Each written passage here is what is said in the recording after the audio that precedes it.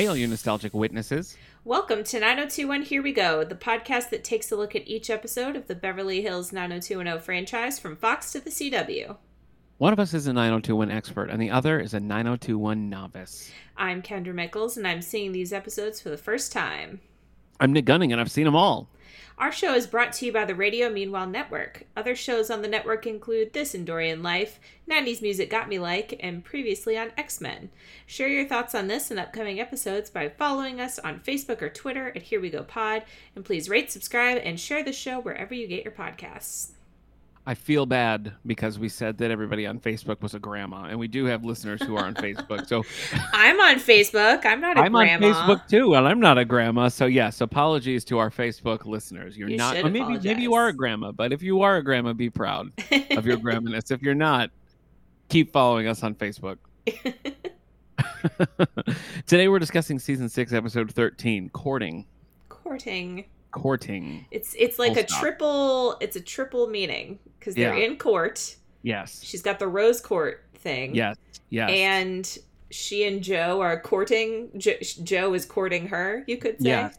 I think you could say that. Yes, and Jody on Twitter pointed that out because we were thinking it was a courting situation. I wasn't even thinking about rose court. I didn't think about the rose court either. So yeah. I try not to, but it keeps coming back. All right, let's crack open the Condor. Condor is committed to professional standards and professional ethics. The weak need not apply. Caca! This episode aired on November 29th, 1995. Couple of birthdays. November 29th, Laura Moreno, best known for her role in the Disney Channel series Austin and Ally, was born. How does that land for you and your Disney Channel aficionado? That is after my Disney Channel time. Post Disney Channel time. Yes, Got it. For me. And December 6th, Lindsay Price, who plays Janet in the later years, turned 19. Couple of movies. December 3rd, the Bye Bye Birdie remake starring Jason Alexander and Vanessa Williams debuted. That's a weird one. Have you seen that one? Was it a TV movie? I think it was a TV movie. Like Tyne Daly is the mom, and George Wendt is Mr. McAfee. China Phillips is Kim McAfee. I have not. It's a crazy cast. It's weird. I like it. It's fine. Yeah, Jason Alexander. That's fun. The thing with that movie is the Dick Van Dyke movie is so different from the play. And this is really faithful to the play and even adds and expands some songs. So it's kind of like if you're looking for what the play is, that's closer. But it doesn't have Dick Van Dyke in it. So is it really worth it is my question. Only time will tell. And December 8th, Father of the Bride Part 2, starring Steve Martin, Diane Keaton, and Martin Short, hit theaters. They all came back for Part 2. They did. A whole crew. Did you like that movie? I don't think I've seen the second one. Okay. It's I've pretty seen good. The first one. That's where Diane Keaton is also pregnant. Oh, that's right. They're both pregnant. Yes. So this is based on an old Spencer Tracy, Elizabeth Taylor movie, Father of the Bride. And then there was a sequel called Father's Little Dividend. But the mother did not get pregnant in that sequel, in the 40s or 50s, whenever it was, because I believe that would have been scandalous. So. And at time of recording, there's a Father of the Bride show that just came out. Really? Yeah. Well, now I've got to look. Well, they also I'm pretty sure did it's a show. During the height of the pandemic, they did a little Father of the Bride Part 3 mini episode, which was pretty cool with the original cast all came back. Kendra, I was in the stage version of Father of the Bride 65 times. And I directed a college version of Father of the Bride. You did. A lot of history with this franchise. I misspoke. It's not a show. It's a movie. A new Father of the Bride movie just came out. Really? Yes, starring Andy Garcia and Gloria Estefan. Oh. There you go. You lost me with Andy Garcia, and I was kind of back in on Gloria Estefan, so... Well, they're both in it, so go check that out on HBO Max. Maybe I will. TV, December 9th, the Ace Ventura animated series debuted on CBS and would run for 41 episodes. Alrighty then. My husband complimented my Ace Ventura impression. Oh, really? He didn't know I had that in me, so I feel pretty good about that. My favorite non sequitur Ace Ventura quote is, "Had I been drinking from the toilet, I might have been killed." I like that one a lot. That's a good one. Music. December 5th, Pearl Jam released their EP Merkin Ball, a collaboration with Neil Young. You guys just did a Pearl Jam episode. We did on 90s Music Got Me Like. We talked about Even Flow. So go check that out. Okay.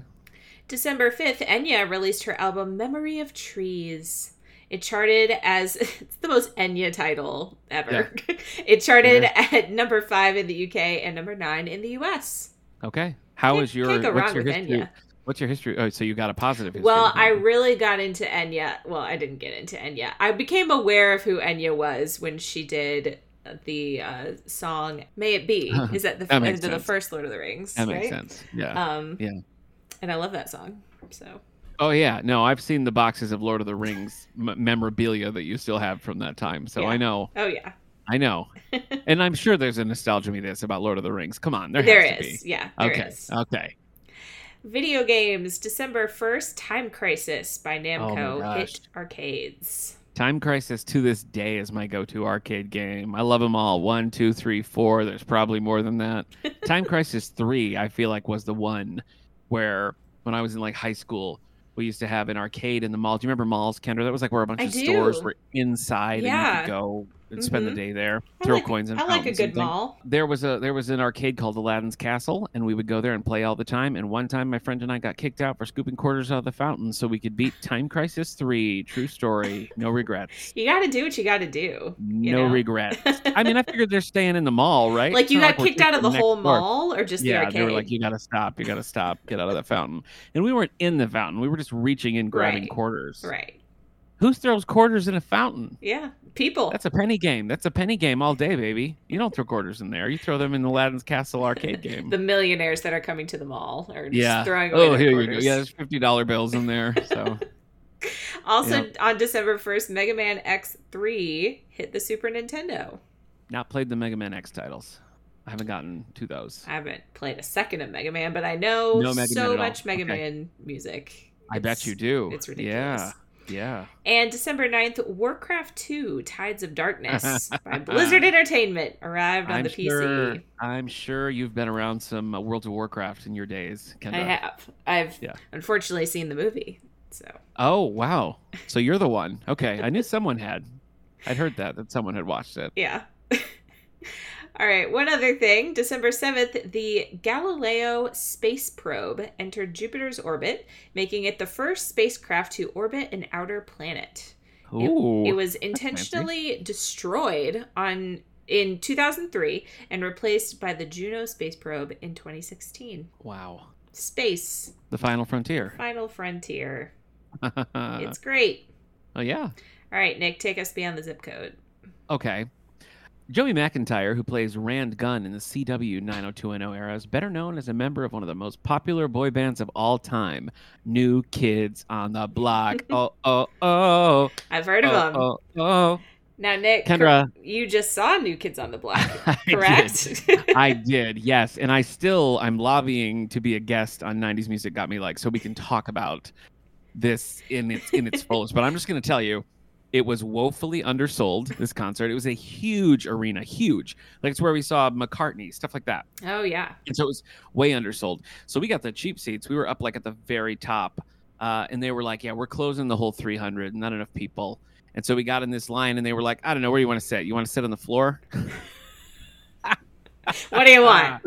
How close do you want to be? So then we just had these amazing seats, and it was a mixtape tour. So it was Salt and Peppa, it was En Vogue, Rick Astley, and New Kids on the Block.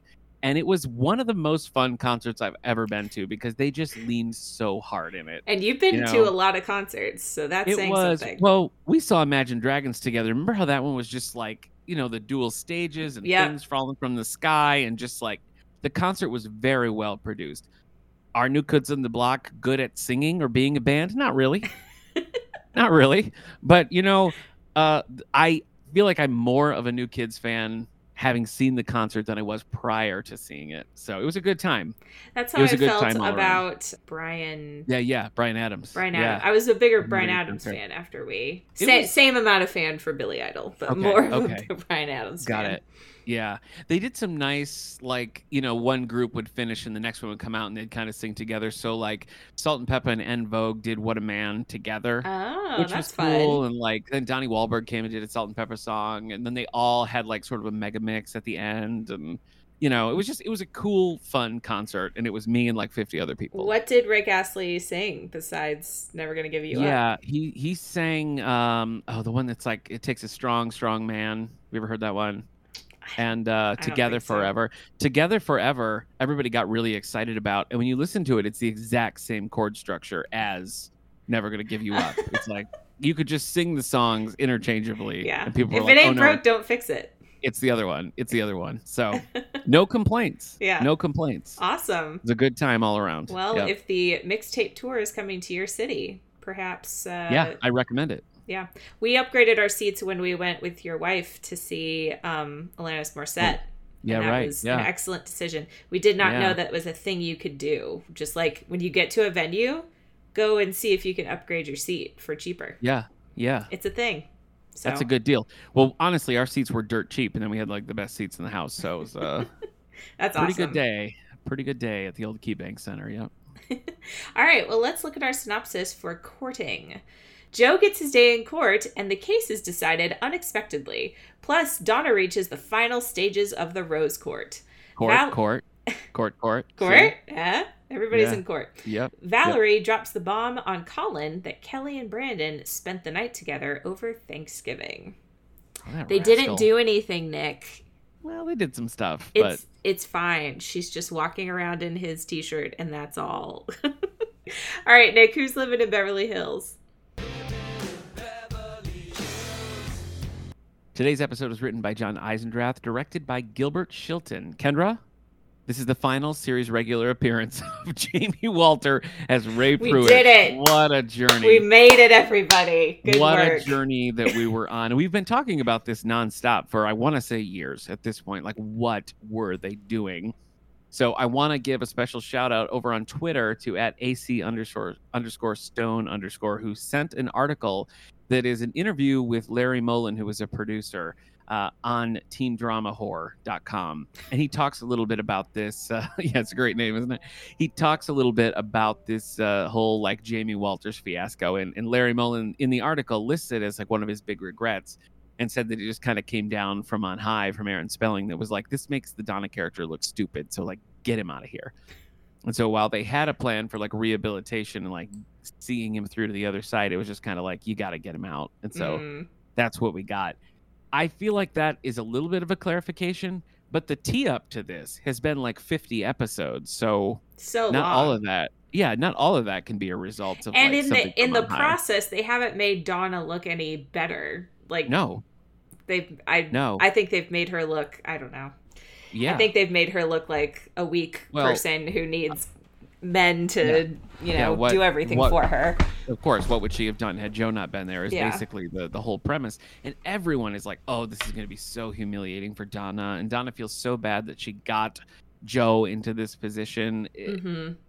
I don't know. If this is their attempt to fix it and make Donna look better and make Ray look worse, like it's not working. No, doesn't work at all. Anyway, I shared the full article link over on our Twitter page, so you can read that, the whole interview with Larry Mullen. He doesn't sound like a fun dude. That was my takeaway from the article. Larry Mullen doesn't sound like a Larry fun dude. Mullen doesn't sound like a fun dude. Yeah. Cool. Yeah. No more. We'll see what the credits look like next week. They keep snipping people out. So I know. Returning players include Michael Durrell as John Martin, Catherine Cannon as Felice Martin, and Tenby Locke as Lisa Dixon. This is our final appearance of Carolyn McWilliams as Luann Pruitt. Not much to do, but I was glad she was there. Yeah, it made sense that she was there. It did, and this was the first and only appearance in season 6, so we haven't got a lot from this character in a long time. So that's a wrap on her 8 episodes. Final appearance of John Walcott as Bruce Paxton, Lilani Jones as the DA. Final appearance of William Forward as the tournament president. So he played a character named Richard Cohen in a 1990 episode, and we've seen him once before this as the tournament president. He would go on to recur as Judge Toretta on Melrose Place, but is probably best known for Babylon 5, which I haven't seen because it looks bad. Yeah, I haven't either. I want to, but I don't want to. There's just so much else out there. I know. Yeah. Brian Brian Byers is here as a reporter. We talked about him back in Earthquake Weather because he was a medic, and I was like, we're going to see him again with a different career. So this is only 2 appearances on the show. He's gone forever. Maureen McKay is here as a reporter. She played a bit part in a 1991 episode, but I thought it was interesting when I looked into her background a little bit because she played Michelle Acete in the Canadian teen drama Degrassi High. Have you watched any of the Degrassi shows? I loved Degrassi. Was it The Next Generation? The one with Worf. Yeah. I Yeah. think you're right. Yeah. Yeah. Mm-hmm. Yeah, Worf in high school. No, I did really like it. I must protest. I did really like that show. Okay, well, there you go.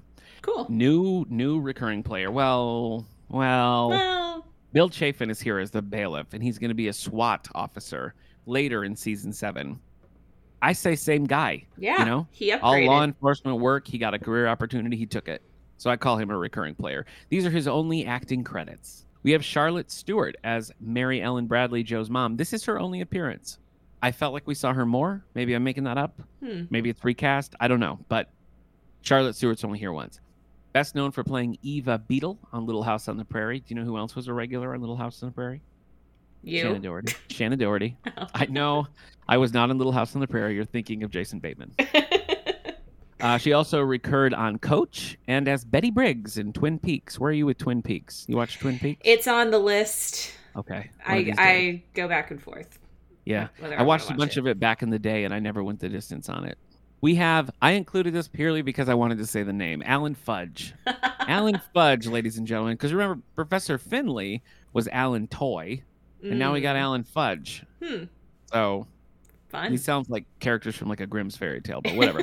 Alan Fudge is here as Judge Abner Stanton, which really isn't that much better than Alan Fudge. So his career began in a 1972 episode of Gunsmoke, and his final on-screen credit was as Alan Brand in the Office episode Shareholder Meeting. Yes, that's a good one.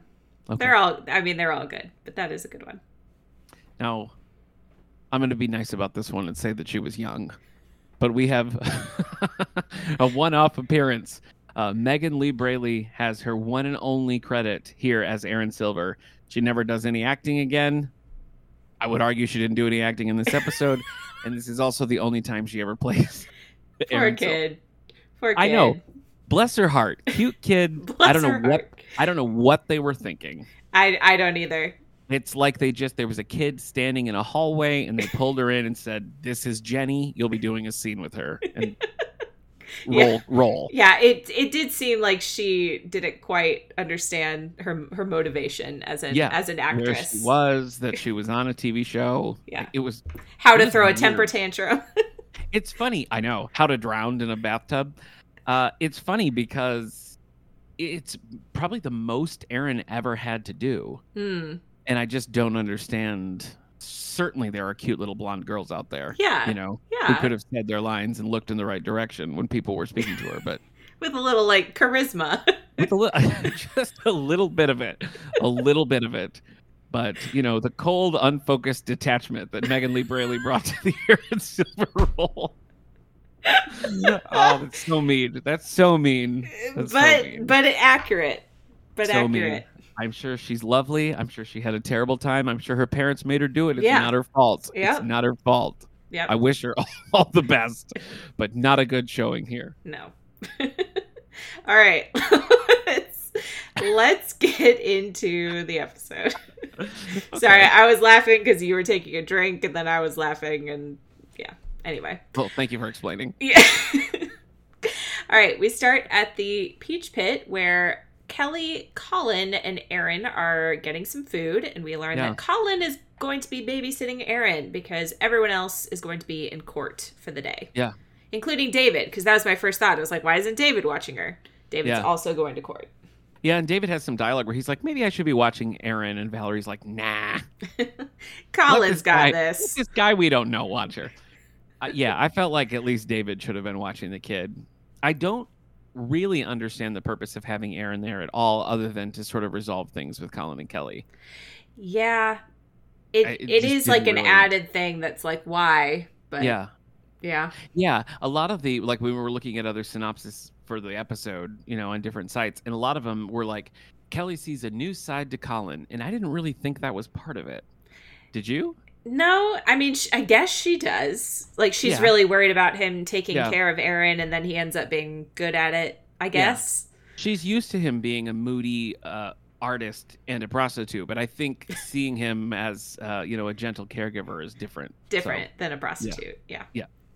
Susan and Brandon arrive to get some food to take back to the news office, and they're, all kissy and lovey, which Valerie notices and mentions to David, while the cat's away, the mice will cheat. Will cheat, yeah. That classic saying. Mm-hmm. And she thinks, she's like, I saw Kelly in just Brandon's shirt. They definitely spent the night together. And David's like, maybe you should just not say anything. Yeah. But she can't help it. Right. Can't. She doesn't mean anything by it. Kind of funny. I mean, given what we're talking about here, like this exact same thing happened, only they really did it with Valerie and Ray and David seeing them. Yes. And like the hornet's nest, that everything happened there. That seems like an obvious like connection to make, but they don't make that connection. So yeah, David could have been like, but I feel like in that case, David would have been like, well, take it from me. You should definitely tell them. Right. But he doesn't. He says, no. Just leave it alone. No, there's a lot of things in this episode. I don't know. We'll get to it when we get to it. But I felt like there was a lot of places where I was like, well, this is really relevant to these characters. And we're not. And this was like number one of those. At the Rose Court house, Donna is saying goodbye to all the other court members. They're off to somewhere. I didn't write it down. Some vacation thing. Yeah. And Lisa's saying it's a bummer that you can't come because like the next 3 days are when they're probably going to pick the queen of the court, because based on what they see. And Donna's like, yeah, it's a bummer, but I have to be here. I've been subpoenaed. Yeah, but she also, I don't know if it's here, but somewhere around here she says, well, I got Joe into this mess. The least I can do is see him through it. And I'm like, lady, writers? No, she didn't. No, she didn't. No, Joe did. Joe is responsible for his own actions. Exactly. As is Ray. Nope. Ray is the one who started the situation. Joe is the one who chose to intervene in the way he did. Donna is a victim in all of it. Mm-hmm. Like it. I just feel like the messaging of that is just insane, and it's weird. And they double down on it in this episode. They really do. It's not like that. It was a throwaway line in another thing. It's like they double down on it. And I wonder, I mean, it must just be the difference, that 30 years makes or whatever. Because like for us, I think it's glaringly obvious that they're really kind of like victim blaming here. Whether they're saying it or not. It's like, oh, this thing that Donna is a part of, the shame that reflects on her is just, it's weird. And you're right. It is a consistent theme throughout this whole arc, but it's particularly this episode. Yeah. So at the City Hall, the courthouse, the gang arrives. Nick, did you recognize this building? No, I didn't. And you even told me to write down what the building was. I did. I wrote it down. Don't worry about it. Thank you. I appreciate it. So they show the outside, and as soon as they showed it, I was like, I know this building. This is the City Hall from Parks and Rec. Because I have seen Parks and Rec, a million times. They show the outside of it at least twice every episode. Oh, for sure. So I looked it up just to make sure, and indeed, it is the same building. This is the Pasadena City Hall, which has been used for many things, not just Parks and Rec and 90210. So there you go. Nice. If you recognized it as well, that's where you recognized it from. I actually didn't, and like you had geared me up. What is the word? What do you say there? Keyed up? Keyed, I guess. Geared up. That could work. You told me that, and it happened, and I just missed it entirely. So, well, that's why I'm a better podcaster than you. It's a concrete example. So everyone, they're walking into the court. Brandon is a regular Clark Kent in this episode, but he's got, but with a laptop instead of a notebook and no pencil. Glasses. And no glasses. Sure. They're both reporters, is what I'm trying to say. Yeah, they're both reporters. So he's already in the courtroom working on, typing up his article. I feel like this is the first time we've seen someone with a portable laptop. Is that true? Oh, like maybe. I feel like it was a big deal when they were sending emails from the desktop in the Walsh house. Yeah, right in the counter there. I don't know. It stood out to me. I don't know if we've seen them with laptops in school before. I'm pretty sure that Dylan was writing on one when they were doing the screenplay. Or either that, or remember when he was writing a memoir. But he did a typewriter too. He liked to use his typewriter. You're right. Well, it could be. Let's say it's an early use. Okay. How about that? Let's agree on that. That battery was like 120 degrees Fahrenheit and lasted for 25 minutes tops. We learned that Joe asked for a jury. I guess he wanted it to be a juried case. Okay. And they're just getting hounded by reporters as they walk in. They're trying to like ask the lawyers questions. Would this be that big of a deal? I know. Yeah, it's so mild. Like I wish he had actually hurt Ray instead of just sprained his wrist. I wish he had broken his arm. Like that would have. Yeah, I don't know. I agree. It's not a big enough deal. I feel like the college would have settled it at the college. I think they probably would have too. Yeah, and it's like I mean, you're what you're saying. If there had been a tussle and Ray would have like fallen, and not like Joe just like snapping his arm like a twig, but if something in that would have happened, it would have made this have more stakes. But here it's just like, really, you did it. You went through a jury process in this. Okay. It must be a slow news week, I guess. Yeah. Well, the lawyers are saying, this is going to be easy. We're going to, offer him a plea deal. He'll get some community I don't know, whatever he'll get, and it'll be fine. But then Joe says no. He doesn't want to take a deal. Yeah. He's not guilty, and he wants to prove that. Yeah. This is where Donna says that she wished that she had lied in the deposition because then they wouldn't have had to go through with all this. Right. Yeah. And he's like, I never want you to lie for me, baby. Yeah. Joe's mom says, he says, we take care of the details and let God take care of the big picture. Inside the court, Kelly and Brandon are sitting next to each other and talking about the article he's writing, and Valerie notices them sitting together and leans over to David and is like, you see what I'm talking about? Mm-hmm. He again tells her to stay out of it, but she says, Colin's my friend. I need to tell him. And he says, well, Kelly's my stepsister, so how about you butt out? Nice. I like that little family touch there whenever they pull that back in. Outside of the courtroom, Ray and Luann show up right as Donna, Joe, and Joe's mom show up, and they kind of have a little face-off in the hallway. Yep. Felice then arrives. John couldn't make it. He had a surgery to do or something. Maybe on a prominent football star. I'm sure he'll tell Donna all about it.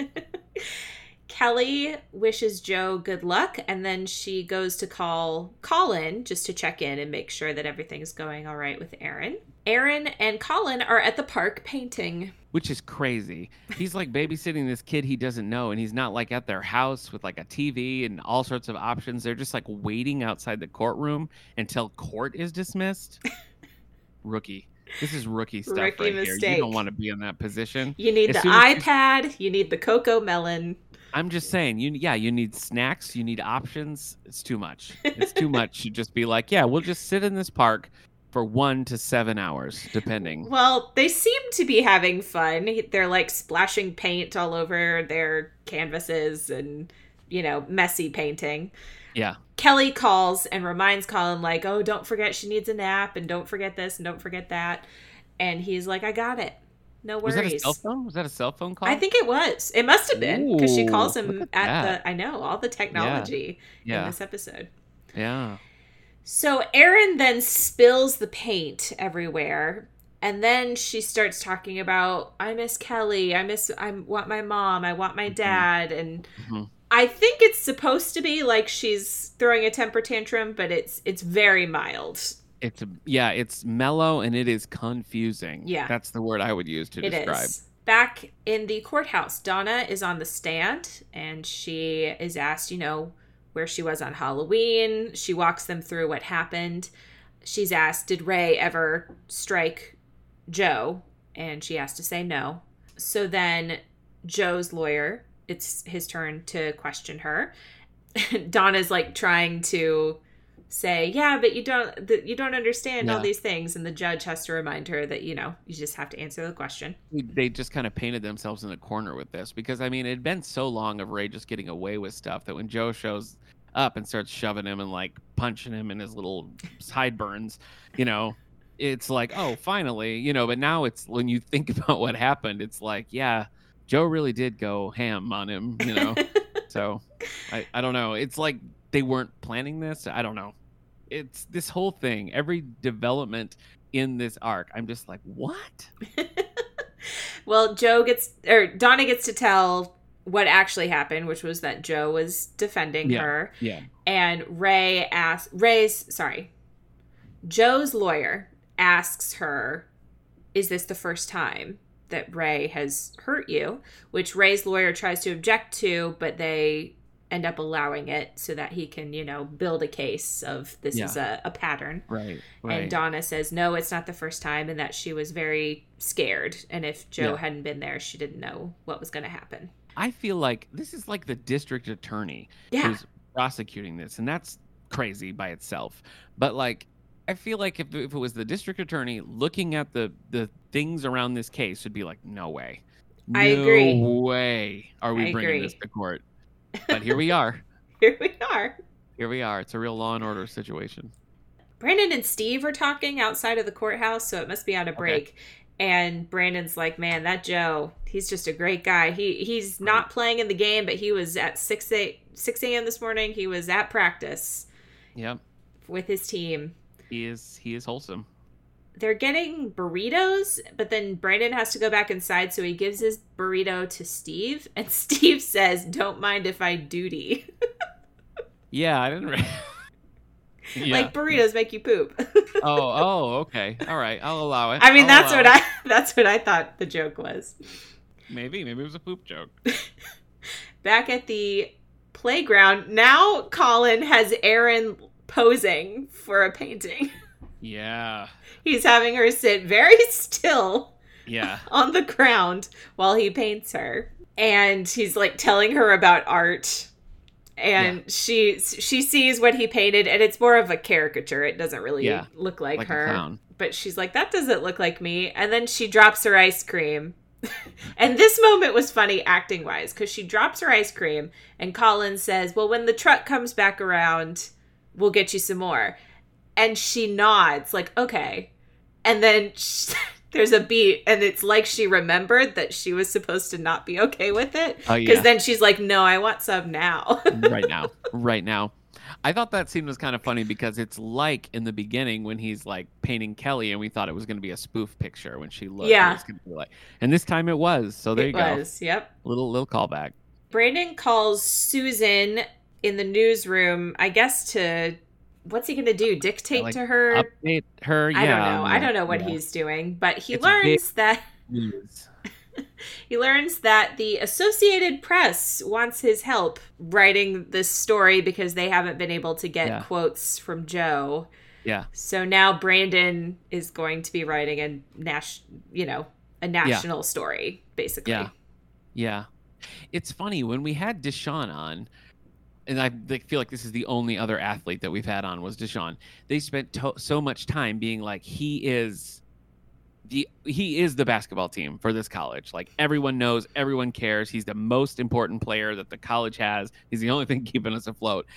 They sort of act that way about Joe, never having introduced those facts to begin with. Right. It's like suddenly people are all like, well, what are we going to do without Joe, the lankiest, tiniest quarterback in the world? Back in court, now Joe is on the stand, and Ray, the DA, is questioning him and asking, well, did you file a police report? Was there a medical report? Were there any injuries? And Joe has to say, no, Ray was the only person injured that night. Yeah. Defense then calls Valerie to the stand. Kelly thinks this is interesting because usually the only person she helps is herself. That's Steve true. Needs to pee at this point, if you're wondering how Steve's doing. Yeah, he's got to pee. So Valerie gets on the stand, tells about what happened in Palm Springs, that she witnessed Ray pushing Donna down the stairs. And there's no cross-examination of Valerie, I guess. So court recesses until 8 a.m. the next day. At the Walsh house, they're making food and celebrating Valerie's testimony because it should be the nail in the coffin for Ray. Pretty good, yeah. Yep. Valerie is upstairs. She says she just needs a minute to herself before she comes down for dinner. Sure. Mm-hmm. And she kind of confronts Brandon about him and Kelly and says, you know, I know that you two slept together or whatever she says. And he doesn't deny it. Right. He just says, we've been friends for a long time. Let's keep it that way. Yeah, it was a real threat. And it's funny, too, because Valerie's posture in the last episode was kind of like giving Brandon and Kelly space. I just don't know what her game is. And maybe she doesn't either. I don't know. I don't know either. It seemed like she kind of, well, maybe that's just it. She kind of made sure that it was possible to happen and then came home early and kind of stumbled upon something and then immediately told Colin. So maybe that was the game plan all along, but that's not super clear. I really think she was just giving Brandon space. Like, I think she just wanted to stay at David's. Yeah. But then I think as soon as she saw Kelly and Brandon, she was like, well, now I have information to use against Couldn't people. Help herself. Yeah, couldn't help herself. Brandon meets up with Joe, 6 a.m. at the gym to talk, you know, to get the quote that the Associated Press hasn't been able to get. Sure. Joe is icing his foot. He says he has a ligament that's going to need surgery in the off season. Joe says that everything happens for a reason and that it's all going to work out. And Brandon's like, well, what if it doesn't work out? What are you going to do? And he's like, I play football, so it's going to work out. That's all I do. Football is life. Yeah. Back in court, Donna and her family arrive, and Brandon tracks Ray down to talk to him. Yeah. This feels random to me. It does. Like, why would Brandon be the one? I know. I felt the same way. And I actually kind of thought, because I didn't remember exactly how this shook out, but when Steve was like, I have to go to the bathroom, I thought Steve was going to get up and run into Ray. And I thought it was going to be Steve who had a thing with him, because they have had some moments. It's like or Steve, David, I feel like would have made more sense. That's what I was going to say. Steve or David are the ones that make the most sense to me. And that was another thing where, like, all this stuff about Ray and Valerie testifying, and like Claire and David had a little scene together, but remember, they knew all this stuff about Ray and kept it to themselves this whole time. And there was never like we should have told Donna right away, this wouldn't have happened. Like, they just don't acknowledge that at all, and I felt that was another missed opportunity there. Yeah, agreed. But I agree. I mean, Brandon, I guess, is sort of the moral compass of this show, like, Lord help us, but I think that's why. But I feel like Steve or David would have been a better choice. Yeah. David makes the most sense. I think David makes the most sense. But anyway, he tells Ray, you and I both know what actually happened. You were hurting Donna. He says, the longer you keep this up, the more you're abusing her, basically, because you're making her relive it all. Yep. And Ray is like, the DA is the one who filed it. It's out of my hands. There's nothing I can do about it. And Brandon's like, well, I mean, we know that's not true. You're the only person who can do something about it. Yeah. I don't think we've seen enough of Ray's struggle in this either. Especially if they're switching gears and trying to force him out. Like, they could have at the very least had him be really, like, have his mom be pushing this or something, you know, just be some kind of struggle. But it's just like, he's been awful. And that's where we're up to. Yeah. Still awful. Back inside the court, they are recalling Donna to the stand. She thought she was done. But now they are recalling her to the stand. Back. Yeah. And the DA has her look at her medical report from when she fell in Palm Springs, and what she said the reasoning written down on it was, and Donna has to say that she said that she fell. And the DA says, so you were lying on this form that you're not allowed to lie on. And she says, yes, I was trying to protect my boyfriend. It does feel like the way they kept describing this, it almost feels a little bit like a retcon to me about the stair incident, because I watched it really sharp when we watched it, you know, this time around. And I don't think it was his intention to push her down the stairs. And they keep saying he threw her down the stairs. Yeah, I didn't. Very different thing. Yeah. Yeah, well, that's the thing. He's like 100% was being abusive. No question there. But I think he just kind of shoved her away and then stares. Yeah. But the way they told it and the way they seemed to be treating it was like he just like picked her up and just like tossed her down the stairs. Yeah. You know? Yeah. And it's like they just can't decide how villainous they want him to be. Even right up until the end, we just can't decide. So, blah. So this obviously kind of ruins Valerie's testimony that they gave. Yeah. And, you know, outside of the courthouse, the reporters are all over Joe and Donna, and they finally get to a room by themselves. And she says, you know, I lied for him, but I didn't lie for you. I should have lied for you. And then we wouldn't be in this predicament. And he says, like everything else in life, the truth has its price. At the Peach Pit, Colin and Valerie run into each other. And Valerie says, you know, it's so great that you're watching Aaron for Kelly, considering. Yep. Considering what? Considering what, Valerie? Tell me. So back at Kelly Donna Claire's, Kelly is, they're filling up the bath, getting ready to give Aaron a bath. And Colin comes home, so she leaves Aaron in the bathroom and goes to see Colin. And he confronts her and says, you know, Valerie said he saw you wearing nothing but Brandon's shirt. What the heck were you doing? And she says, nothing happened. I don't care if you believe me. You know, believe what you want. So then she goes back into the bathroom, and Aaron has fallen into the tub and is not breathing. So then Colin comes in and gives her mouth to mouth while Kelly calls an ambulance, and he is able to revive Aaron. Yeah, again, really awkward scene because she's like eyes open, very alert as they pick her up. She's like moving around, and they go for like a mouth to mouth situation. I don't know why they showed it at all. Like, I don't know why there are angles where they could have, and it was just a really weird. For me, the worst angle was when Kelly gets her out of the tub and then passes her to Colin. You can definitely tell she's awake. Yeah. She does a better job during the mouth to mouth, like her eyes are closed at least. Yeah. But yeah, it was, And again, I don't really understand the point of this scene. Like, was it just to add some more drama? Was it to show that Colin is more capable than we thought he was? I don't know. I don't know. Because it'd be one thing if like Kelly was mad at him and then this happened, but she was still the bad guy here, and he's just kind of like, whatever, if you love me, that's all I need to know. It doesn't really hold water. Yeah. Oh, Kendra, we like to joke. But yeah, no, I don't really get it either, and it was super awkward. It was. A lot of weird choices being made.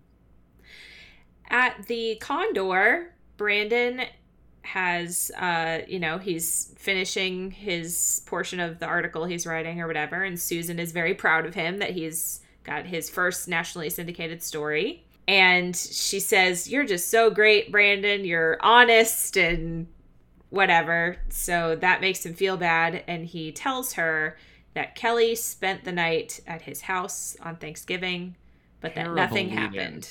Terrible lead-in. Yeah. Yeah. So Susan, obviously upset.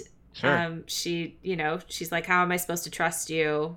And ultimately she says she doesn't believe him, that nothing happened.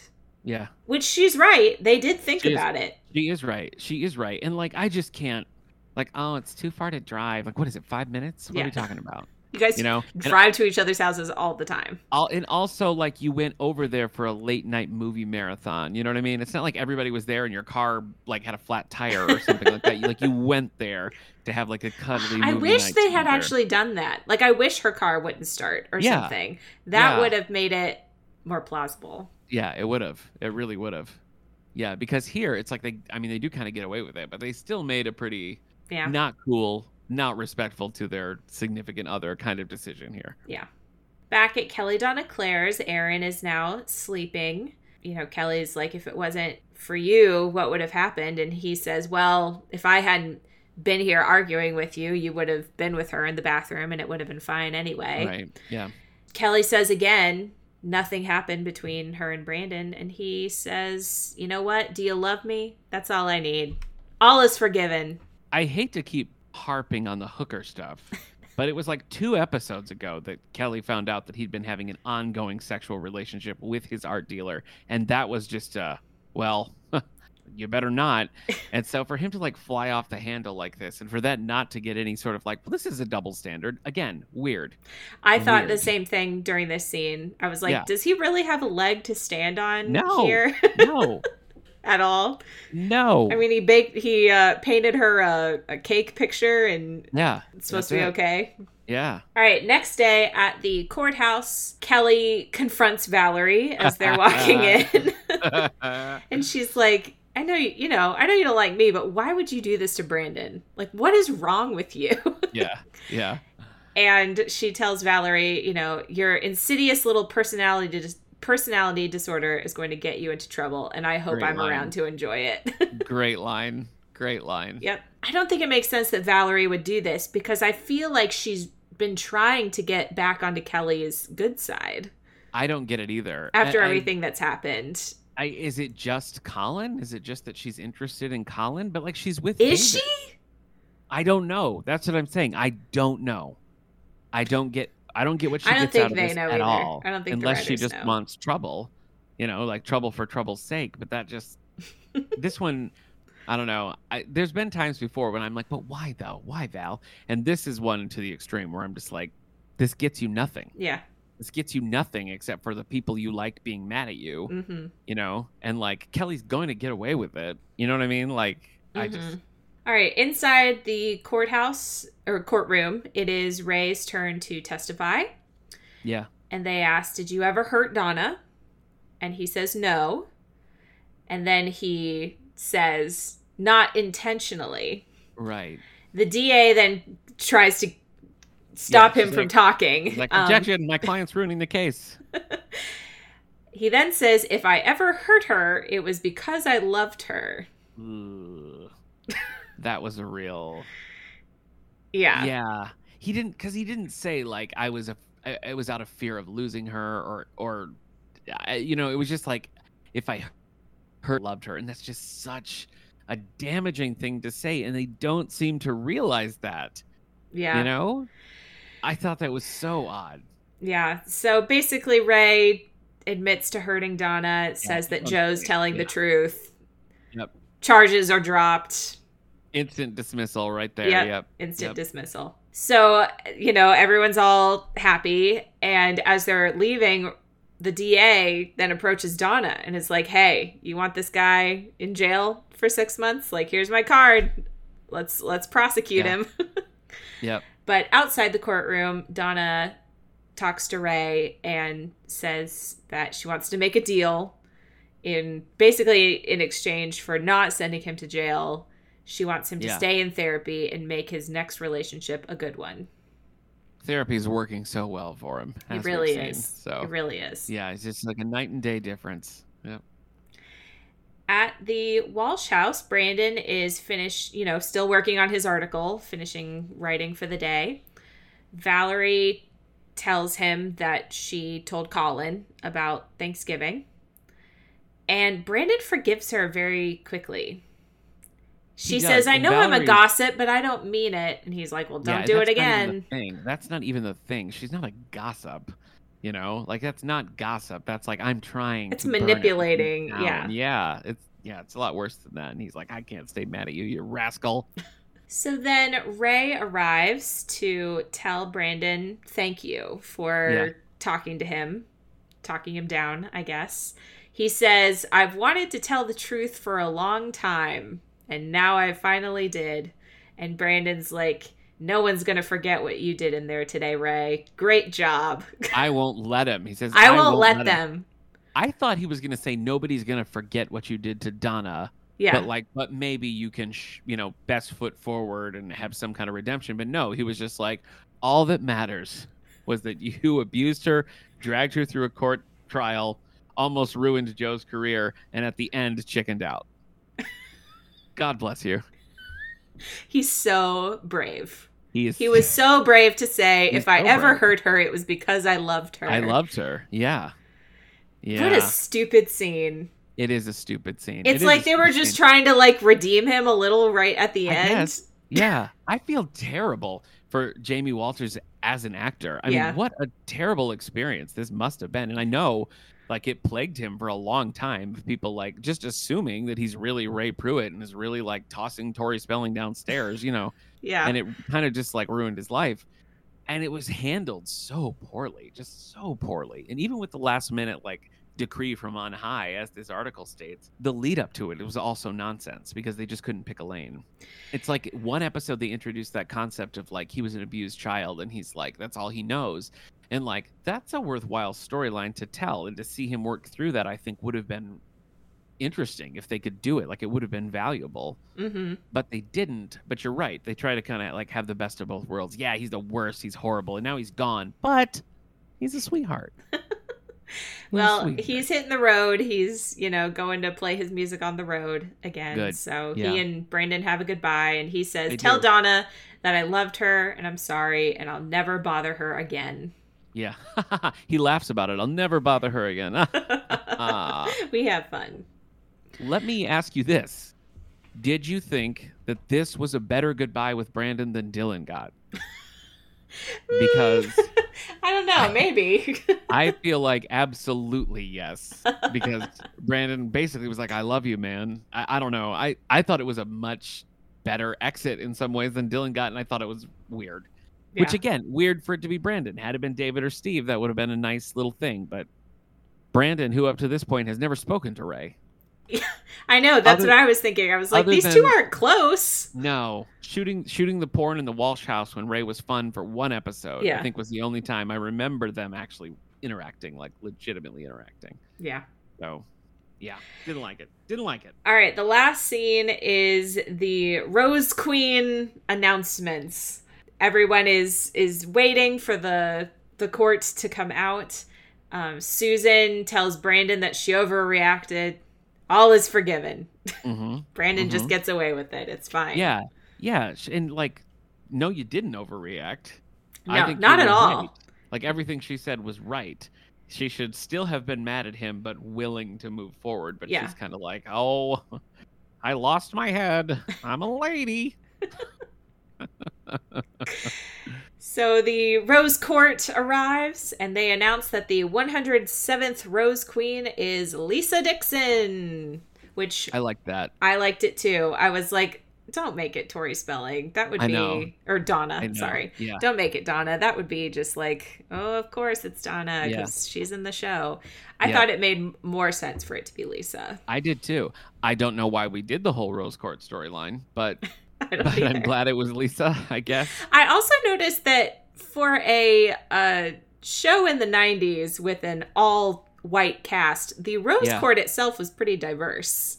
Oh, that's a good point. There Huh. were, it was not just, all women that look like Donna, white and blonde. So Yeah. I thought that was True. interesting. Yeah, and the lack of diversity in the show is just so jarring because Tembi Locke as Lisa, I think Mrs. Teasley is the most prominent black actress on the show. In second place is Tembi Locke as Lisa, and it's like a few episodes for a character arc. Crazy that they would do that. Even then, I don't get it. So as everyone is congratulating Donna, even though she isn't the queen, Brandon is typing in his laptop and we hear his voiceover talking about how Joe learned that victory isn't always measured by the points or the crown. It's measured by what's in your heart.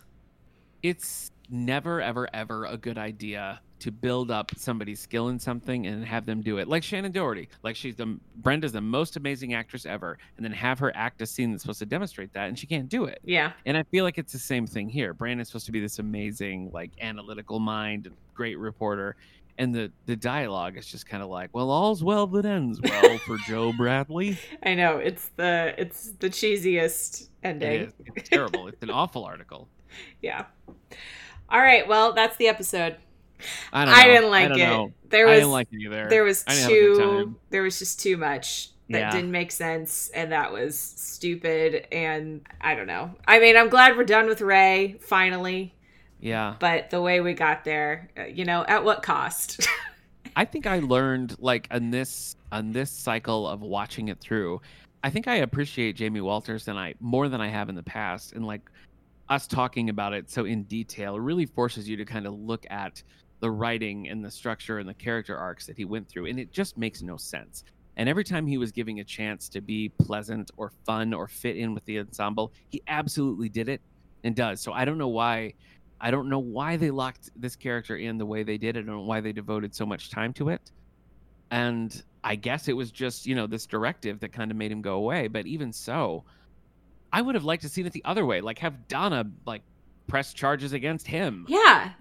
And then maybe she decides to drop the charges and he, this is like a real harrowing experience for him. But no, he's just like, I guess I just have trouble buying that from the Ray character we know too, that he would do such a slimy thing as to press charges against Joe.